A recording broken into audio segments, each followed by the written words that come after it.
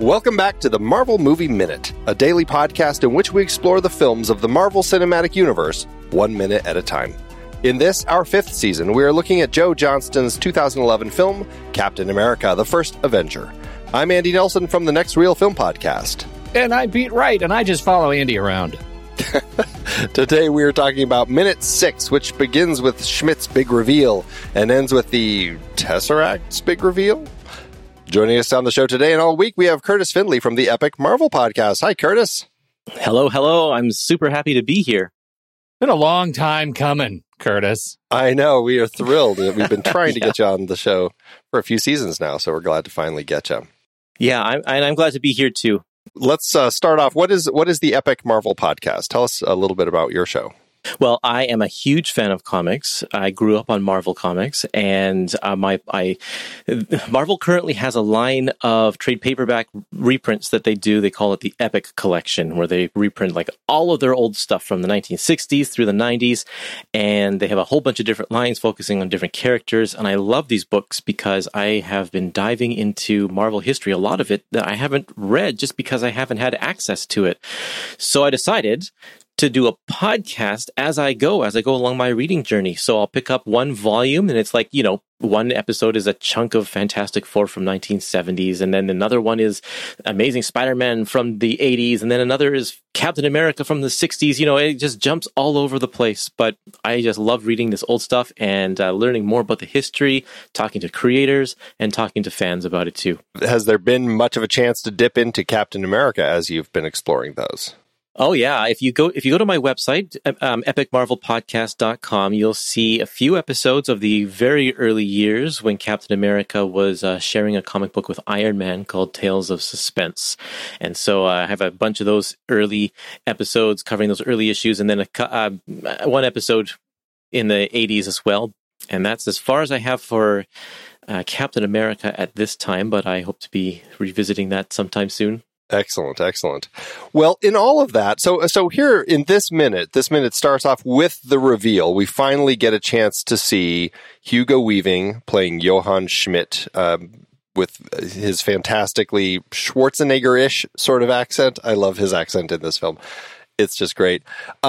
What's your history with this particular character? Has there been much Red Skull in the stories that you had read? Oh, absolutely. Red Skull is there from nearly the beginning.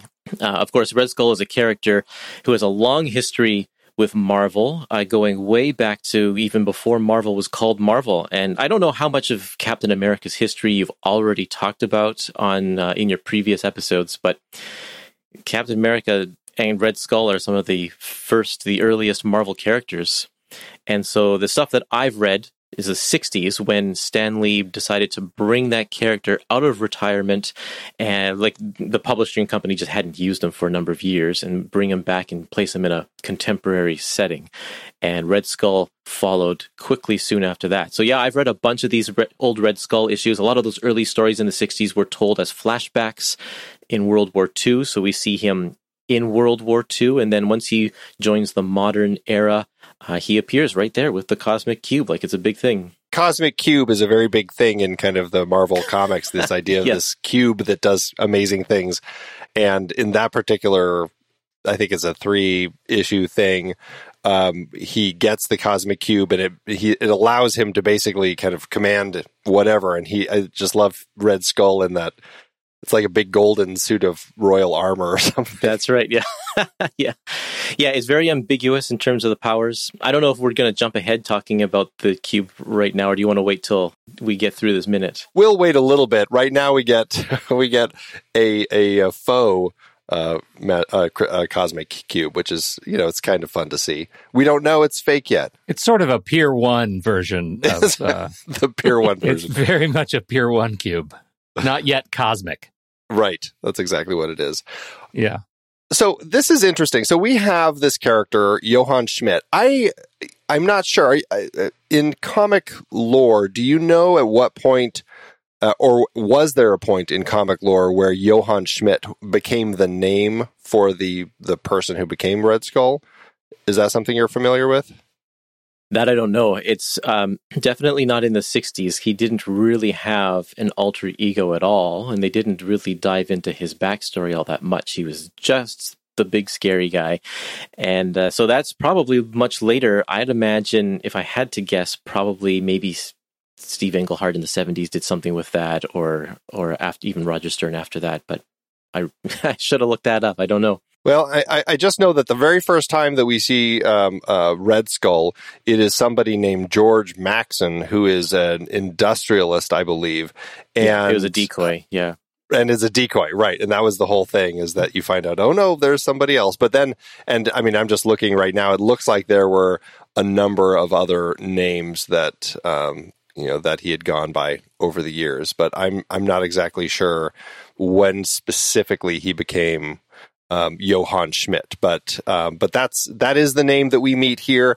And also the other interesting thing, and I'm curious about your history with the character, is mask or no mask, because in the comics, I mean, it even seems like the Red Skull that we meet at, as we kind of get his backstory, the Red Skull is a mask that he wears along with his kind of Nazi uniform as a way to kind of symbolize the ultimate evil and everything. I believe, like, when you get to, like, was it Captain America First Vengeance was the kind of the comic series that kind of tied into the movie, that he had gone through those experiments by Erskine, and that was a whole thing that kind of led to that. But it seems like in the early days, it really was a mask. Is that, was there a point that you know about where it made that shift? Yeah, I mean, I'm not aware of that either. To me, he's always just been the disfigured person, and his origin has been kind of rewritten and retconned a few times over the years, so it's hard to say. I don't even know what's real and what's not. I know, it changes all the time. I feel like they're always, let's do this time, let's go that route. Yeah. Well, okay, so Hugo Weaving is playing Johann Schmidt. We like to do this thing on the show where we do the IMDb game with these actors. And what the IMDb game is, so as long as neither of you are looking at your IMDb page, I ask you, what are the 4 films that the IMDb algorithm says that this particular actor is known for? So if the two of you had to guess, what would you say are the 4 films that Hugo Weaving has listed as his films that he's known for? Any ideas? Oh, this is easy. This is simple. Okay. Do you want me to go first? Sure. What? Yeah, go ahead. I bet it's... Okay, so hold on. Are all the Marvel movies counted as one?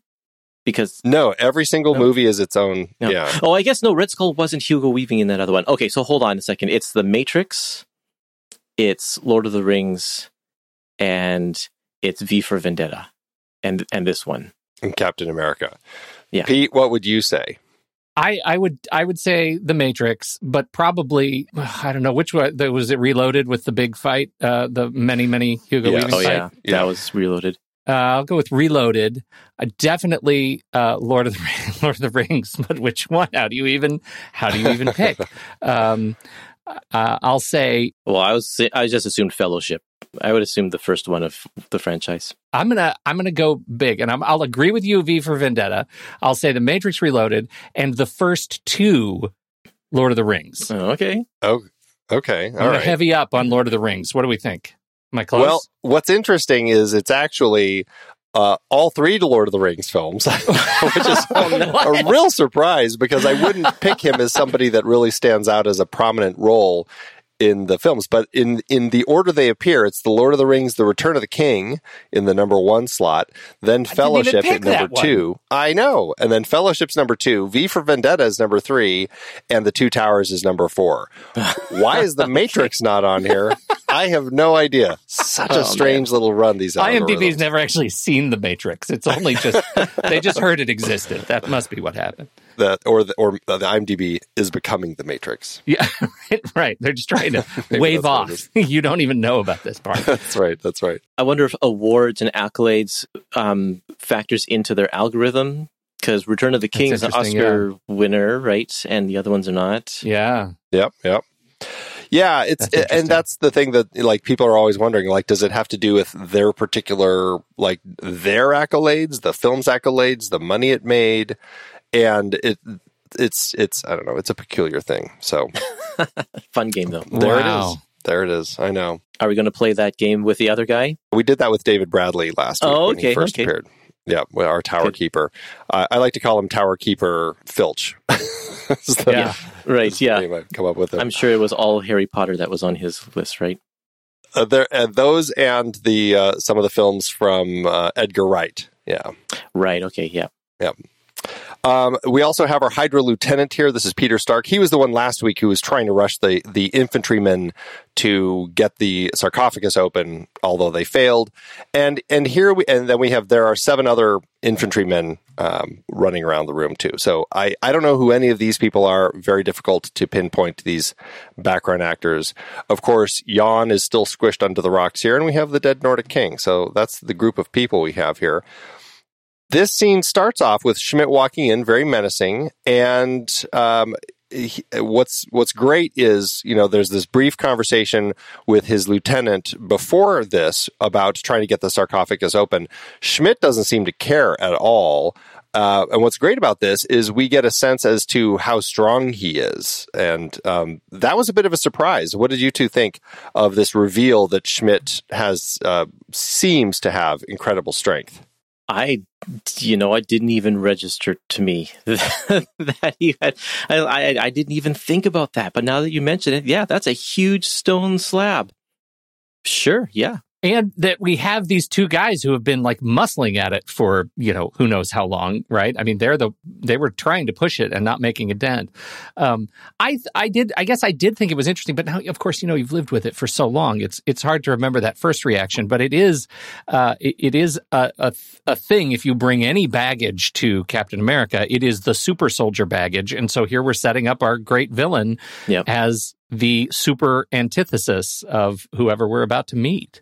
I guess it makes sense. You've already mentioned that series, the comic series, First Vengeance, that ties in here. So if you've read that, you know that he has tried these experiments on himself. So something has stuck for sure. Yeah. And we'll see that play out later on in the movie too. Exactly. When we have some flashbacks. It's interesting because I don't recall, like in the comics beforehand, I haven't read a lot of Captain America or Red Skull, but I never remember seeing that he had been there had been that treatment of super soldier serum. Even in, I think, the Red Skull Incarnate, that limited 6 episode story about Red Skull and his backstory, which is a really interesting comic, but I don't think that was even in there. But certainly you get a sense of how evil he is, and that's great to kind of read just for that. So he's super strong, and that's, I think, an interesting thing to learn about this particular character, as he just so easily shoves the lid off the sarcophagus. This scene's really, though, about, we have Schmidt here talking completely with the Tower Keeper, David Bradley's character. What do we think of Hugo Weaving in this role? Any thoughts on his performance here? And I suppose we're just calling him Schmidt. We're not going to bother calling him Red Skull until that reveal, but thoughts on Weaving? I couldn't. It took me a while to decide whether I liked his approach to the German accent, the authoritarian German treatment, and I feel like I have some German language in my background, and it didn't sound like my grandmother. You know what I mean? Like it didn't sound familiar, but it certainly sounds diabolical. And I eventually found it fun. I like the approach that he takes to it. Hugo Weaving it's hard for me to find fault in just about anything that he has done. I very much like this guy, and he seems like he's getting a lot of delight out of playing this character. He reminds me, he's sort of in that class of performer like Alan Rickman. Like they just, whether they're playing, evildoers or romantic leads or whatever, they can't really do wrong for me. They're just in that space. He has a commanding presence just as soon as he enters that room. He doesn't have to do anything. Just standing there, he conveys this sense of power. It's interesting to see how Marvel movies have changed over the years. Of course, this one is now, what year did this one come out? 2010 or something like that? 11? 11. Mm-hmm. So it's over 10 years old. Nowadays, if this movie were made today, they would all be speaking German and we'd have English subtitles. Really interesting observation, yeah. Yeah, because right now they are in Austria, right? No, Norway. Norway. They're in Norway. Norway. All of these soldiers wouldn't be speaking English to each other. There's not a chance. Now that we've been past Black Panther and we've been past Shang-Chi, where we have whole scenes where it's done in their native language, this one seems out of place because of it. Really, it's like Hugo Weaving with a German accent sound. It's kind of corny. If he were speaking German, and if everyone was speaking German, and then when he was speaking to Captain America, he put on his German accent, that would make more sense that we were like, okay, this is kind of a weird accent because he's trying to speak English. It's not, it's not his first language. And that does make sense when he turns to David Bradley, that he is speaking English. And I guess that's the point. That's one point. But you're right about the soldiers. The whole texture of the scene would have changed. I think as a result of that, we would not hear soldiers speaking English to each other. Yeah, and in fact, the Tower Keeper should probably be speaking some Nordic language or something, Norwegian. Yeah. Well, and he and Jan were speaking. We're presuming it was Norwegian last week when Jan first runs in and they have a brief conversation. But yeah, from this point on, it's all English. And to your point, Pete, it could make sense for them to be speaking English here because neither of them might speak the same language. But you're right. I mean, they should be speaking German strictly. With each other. Here's is it David? Forgive my ear now that we're talking about it. All I hear is filch. Is David Bradley even attempting to speak in a sort of British English accent? I don't think so. We have Schmidt showing up with this German accent, and David Bradley is speaking, we assume, some sort of Nordic language with a perfect British accent for English. You're right. It all falls apart. It's a Jenga tower of language and cultural appropriation. What's interesting, and I can almost see them making the decision to keep it in the English with the German accent way of doing it, because that is very much how the comics were written, right? They would, when the Germans were speaking, it was "Wie have you now?" They were very much spelling it phonetically for the words. Yeah. And so I guess maybe it can fit there, but still, I mean, to your point, it does make more sense through today's eyes for them to have just had them speaking German with each other. What this does is it makes this scene feel very Raiders of the Lost Ark in that sense, because you have the same thing. It's like, this is something that we did, in the 80s. Yeah. But nowadays, we are actually, a lot more authentic with our films in that sense. I think there's an element of Joe Johnston being the director where having it feel like Raiders might make sense, because he seems like that sort of director. He's from that pool of filmmakers. There's an element there that I think it feels like if he was going to make a film in the Marvel Universe, his is the one that would have the Germans talking this way. Yes, I guess so. Diabolical. Underline, right. Highlight, diabolical.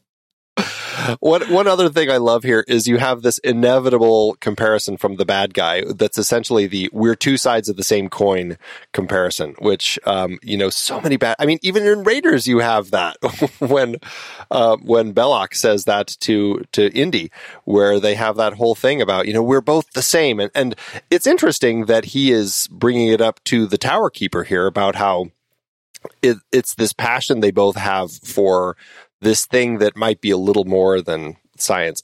It's an interesting kind of approach to take with this person, this thing that's beyond science, but it's not superstition. It's, something more. I don't know.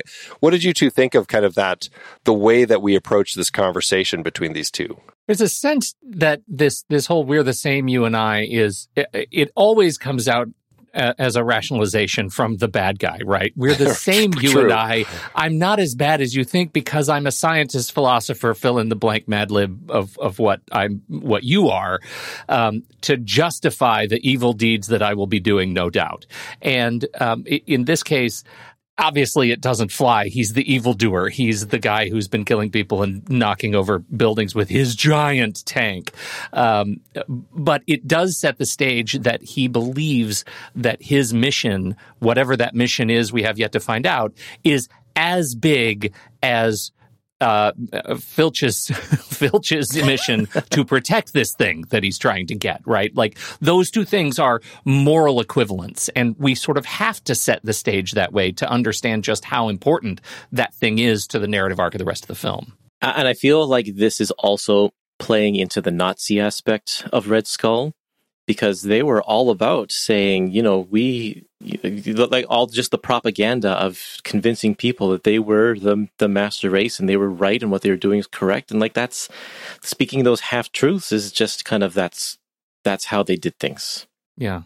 It also sets up a conversation, I think, that doesn't ultimately get filled out, but the act of setting up a power relationship that if you are ultimately want to be seen in the favorable eyes of the Reich, you will be a good Nazi, right? You will do what we need to do here. You will stop the shenanigans of hiding things, right? And that's ultimately a lot of the conversation that we end up having through the rest of the movie. I'm excited to get there about those who are allegiant to the burgeoning Hydra and those who ultimately are not. There's definitely a lot here about kind of about that. And I mean, even there's an aspect here. You could almost say that Schmidt is in some way trying to appeal, and that's the whole point of these, we're two sides of the same coin conversations, is trying to appeal to the sense that we can see better than what everyone else can. You should join me because this can help us both out. That's kind of the intent of the conversation. Of course, the Tower Keeper sees right through that and isn't going to help him out at all. And then we do get the big reveal of this thing. The last time we saw this, the Tesseract, it was at the end of Thor in the post-credits sequence in the bowels of some mystery building with Fury and Eric Selvig, as we see this case that they're looking at, and of course Loki is there as well. This certainly doesn't look the same. When you both saw this, did you think that this was that, or were you onto the story and you knew exactly what was happening? That this wasn't necessarily real. I'm pretty sure it was Pier 1. I'm going to lean in on the Pier 1 joke. I'm pretty sure when I first saw it, it was Pier 1. It's a glass bauble. Yeah, but I mean, I'm pretty sure that I didn't know at the time. It's hard to say, this was 11 years ago, but I'm pretty sure I was surprised because we just didn't know how the Tesseract would act at this point. Like, having only seen it for a split second, yeah, sure, it was glowing in the other time, but like, does it glow when you power it on, or like, do you have to turn it on its side to make it glow, or it could have been anything. So, and this was just the introduction, really, but it's a good MacGuffin. It's a great MacGuffin. It feels very Raiders also. The idea that it's in the hands of a kind of a mummy in this sarcophagus, this old Nordic king. An old knight. Totally. Yeah, right. Yeah. I love that right there is enough to kind of just make me excited about how they chose to place it. I thought that was kind of cool. It does feel homage-y, but, speaking to the point about as great of a MacGuffin as it is, this is speaking a little bit to the second minute, so we can, table this, but at this point, at this minute, it feels like the setup to this MacGuffin joke that is going to play out like maybe the search is on for this thing, and maybe the joke doesn't get extended quite long enough. I feel myself wanting more in this next minute, so we'll table that. But yeah, do you know when when we first find this in the comics back in Tale of Suspense number 79, it's just called a cosmic cube. That's generally what it's called for quite a while. I'm not sure what the point was where they changed the name of it to the Tesseract, or if that was something that was specific in the films. It was specific to the films. It is. Okay. Yeah. They changed it in the comics. Like a lot of things, they changed in the comics once the movie makes them popular. Retroactively, yeah. Yeah. Well, it's interesting. I mean, the name, Tesseract is something I had always associated with. Swiftly tilting planet, window of the door, Wrinkle in Time. Wrinkle in Time. I'm not a fan. I would just read off all of the books. That's right. I'm just going to go through them all. I'm just going to do them all. Hold on. That's awesome. That's always where I first heard of Tesseract, and which is kind of like a cube thing.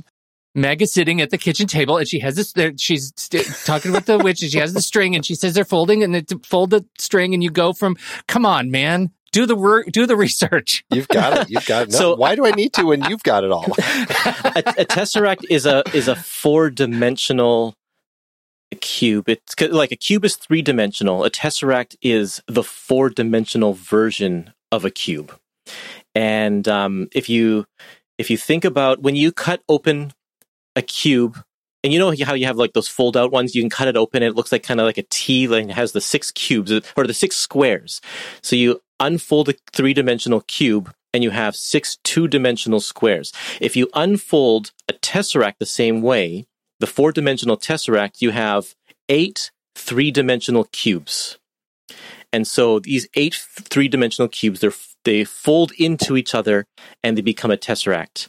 And that's what that is. And I love that it's a actual like moving through space tool, because that's kind of what the tesseract is it has these hypersurfaces that fold and bend space. That was a real smart answer. It's a much smarter than I know. In the somebody, book. Somebody did the research. Well, and I think it's interesting. I mean, obviously they retroactively decided that, hey, let's make this the space stone, but it makes sense. Like when you think about like the kind of how you just described the tesseract and what it ends up representing, I think there's an interesting element of that in the way that it is designed to work. Absolutely. Let's see. What else? Any other thoughts on this one? We talked about Red Skull. We've got, of course, the reveal here at the end. Any other thoughts on anything within this minute? You know, we already talked about just sort of the destruction of the building, and the tank doesn't move yet. Really, we just end on Schmidt saying, the Tesseract! And really, that, as far as we know, that's the end of the sentence. He's just aware that he is holding a Tesseract, and it's very exciting for him. Right. Curtis, any other notes from this minute? No, I think we've hit all of the highlights here. My only other note that I wanted to bring up is there are Hydra logos everywhere. Like so many Hydra logos. On his hat, he's got his hat, which also has the swastika. He's got a little lapel pin. His buttons have the Hydra logo. I'm sure as we go through this film, we're going to see Hydra logos popping up all over the place. I'm actually glad you say that, Andy, because Hydra ostensibly is a secret organization eventually. And at this point, it's still the Nazi, like, super advanced science initiative. So at some point, they have to take this thing that's not a secret and make it a secret again. And I think that's a rebranding effort that might be now a little bit dubious. This may end up being problematic for me. Let's see. You'd think. I mean, you'd think that in museums down the road there would end up being like, oh, this is an outfit from the Hydra officers who had been a part of this. All of Schmidt's stuff is there. His car, yeah. Well, I don't know. Does his car end up surviving? I don't think so. I don't know.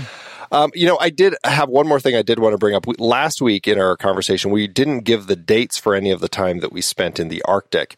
Just to clarify, because I know we've always been doing the meanwhile in the MCU with all of this. Yeah. So the Russian oil team discovers the crashed Valkyrie on October 5th, 2011.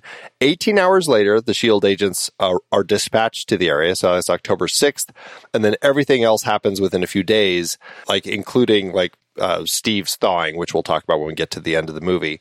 Just as a reminder, Fury recruits Eric Selvig at the end of Thor, and that's June 7th, 2010. So all of this story is taking place about 16 months after our last foray into the MCU.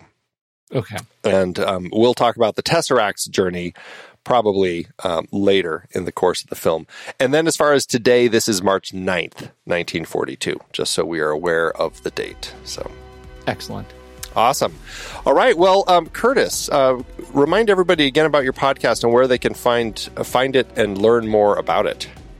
Sure. Yeah. Head over to epicmarvelpodcast.com, where you can search me up on any social media. I'm there. Just look for Epic Marvel Podcast. Epic Marvel Podcast. Fantastic.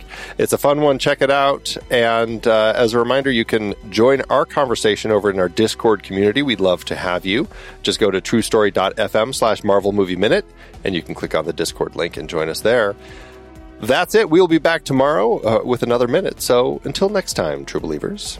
I could do this all day.